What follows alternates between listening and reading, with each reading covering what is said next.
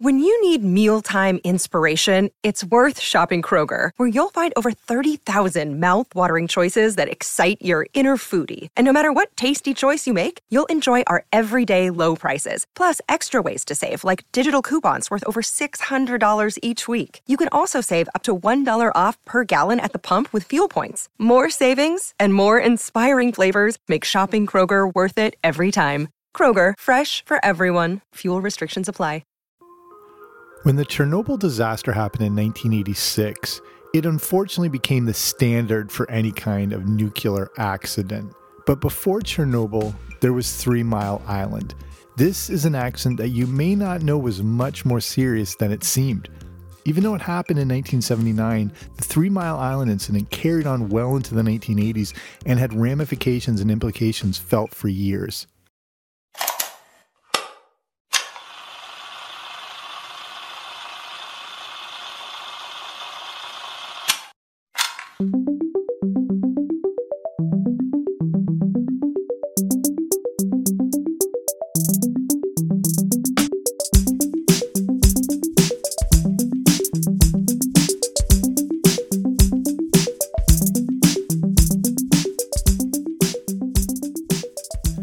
This is going to be a brief overview of a topic that was a lot more complicated than I realized. The truth is, the 3 Mile Island accident could have been a lot worse, and not surprisingly, there appears to be a lot of cover-ups and deceit. For a much more in-depth look at all this, you definitely need to check out the brilliant Netflix documentary, Meltdown: 3 Mile Island. But here's a quick look at what happened as we were going into the 80s. The 1970s were not exactly the greatest decade. Besides the horrible bell-bottoms and earth tone colors, energy was a real sticking point. Oil embargoes overseas led to skyrocketing gas prices and even shortages. Fun fact, the oil shortage is one of the main reasons we got our familiar but smaller size action figures. Up to the 1970s, action figures were rather large, but the oil shortage, which was needed in their production, was either too scarce or driving up costs. To work around the issue, they shrank action figures down to 3 3/4 inches.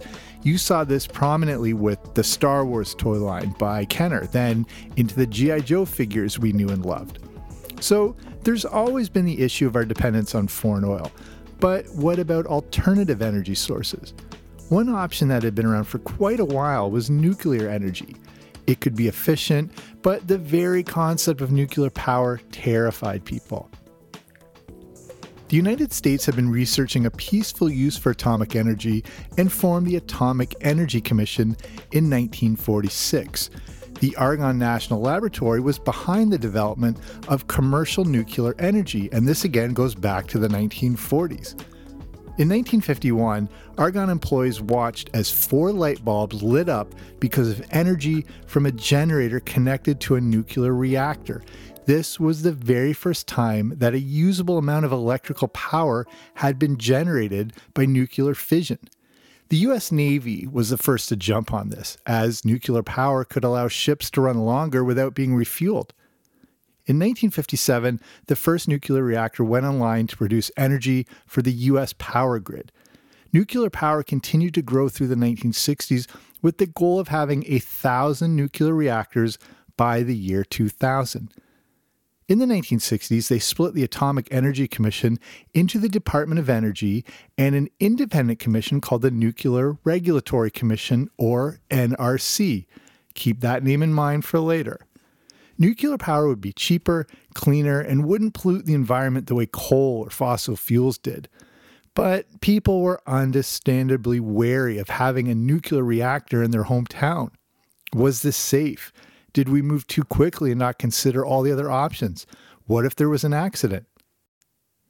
By the 1970s, nuclear energy had not grown as quickly as expected, and it cost a lot more than expected. Between 1966 and 1977, they built only 75 nuclear power reactors. One of those reactors was built on a 3-mile stretch of land in the water near Harrisburg, Pennsylvania.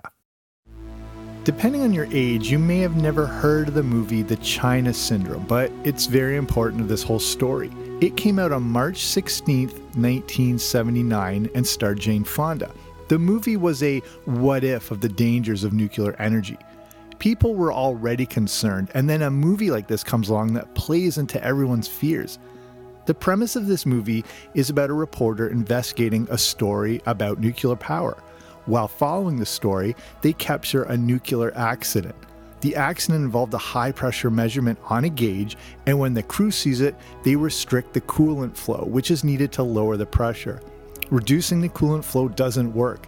They keep reducing it until a major alarm goes off, indicating the pressure is now too low. In the movie, the crew has to perform an emergency shutdown of the reactor so it doesn't melt down. The concept of China syndrome is the meltdown could essentially be hot enough to melt through the Earth all the way to the other side to China. In the film, they find out about potentially disastrous safety violations in the plant. Jane Fonda's character makes it her quest to inform the public about these violations. In real life, Jane Fonda was also campaigning against nuclear energy. The nuclear power industry obviously hated this film and thought it played into public fear.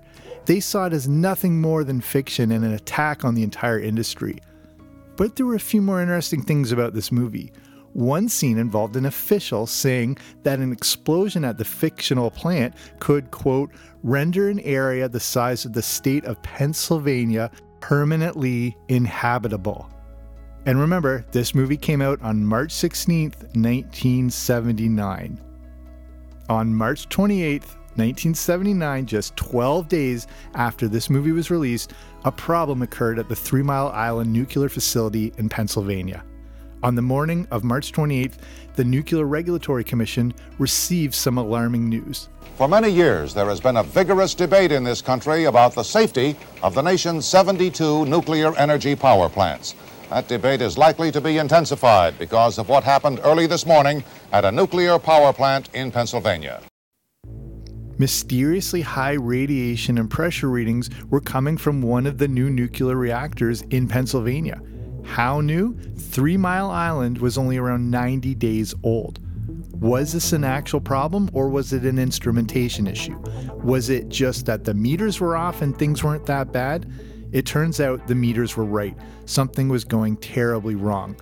Here's a quick nuclear-ish reaction lesson that I needed to be explained to me like I'm 5. A nuclear reaction takes place and the heat creates steam that causes a turbine to spin, and the turbine creates the electricity.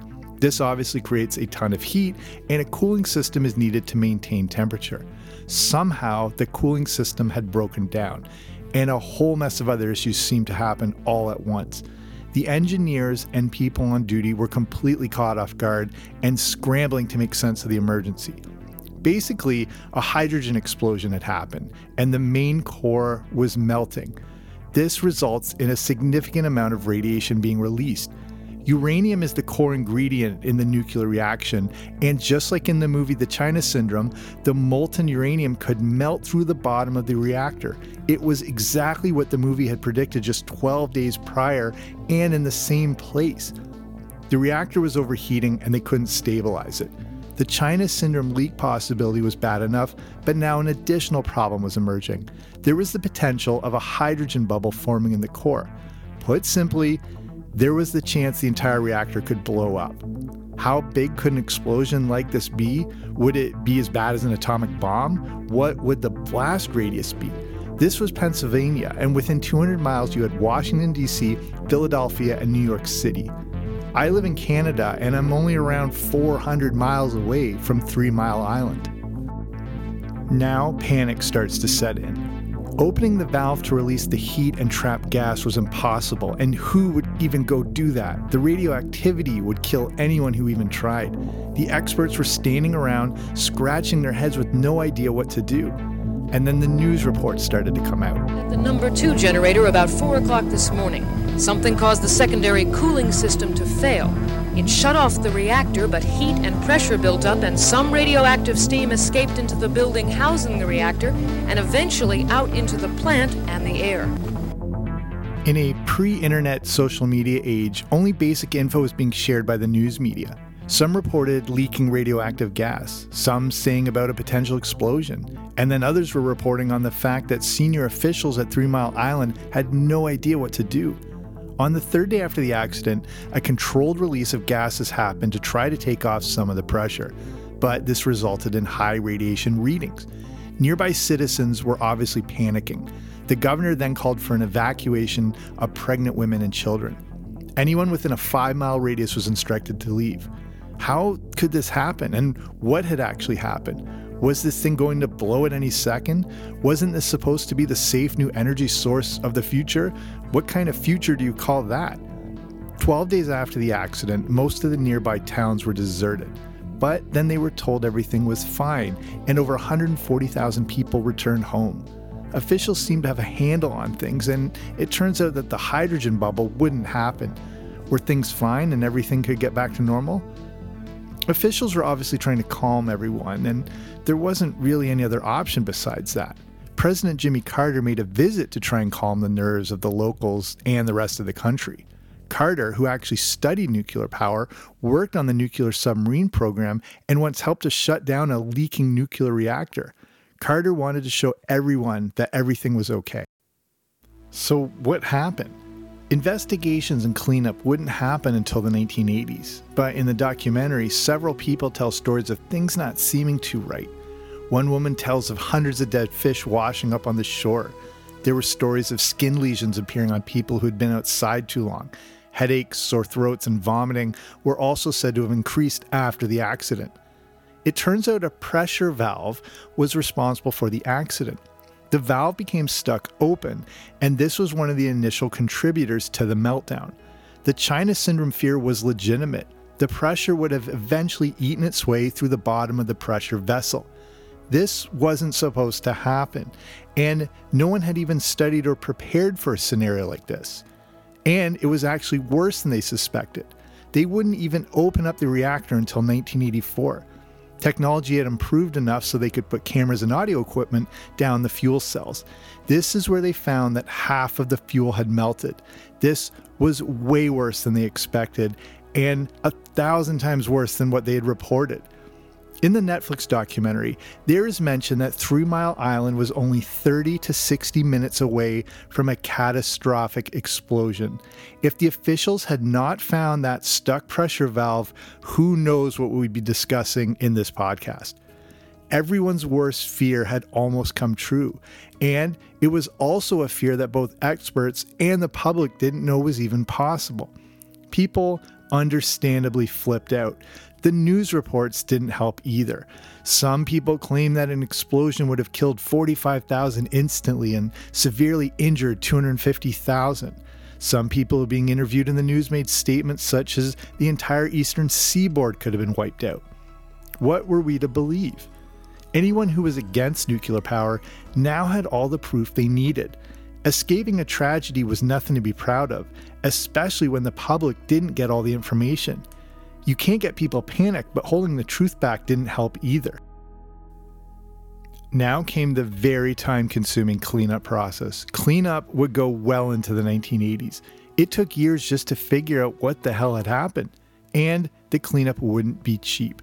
The power plant that was barely 3 months old had cost around $700 million. The cleanup would go well over $1 billion. Converted for today, that's around $2.6 billion. A company called Bechtel would handle the cleanup. They had experience in nuclear cleanup, but also a lot of political connections that went straight to the new president, Ronald Reagan. For the energy industry, they just wanted to get this power plant up and running again. After all, they were losing / had lost a fortune. They wanted to get this done as quickly and as cheaply as possible.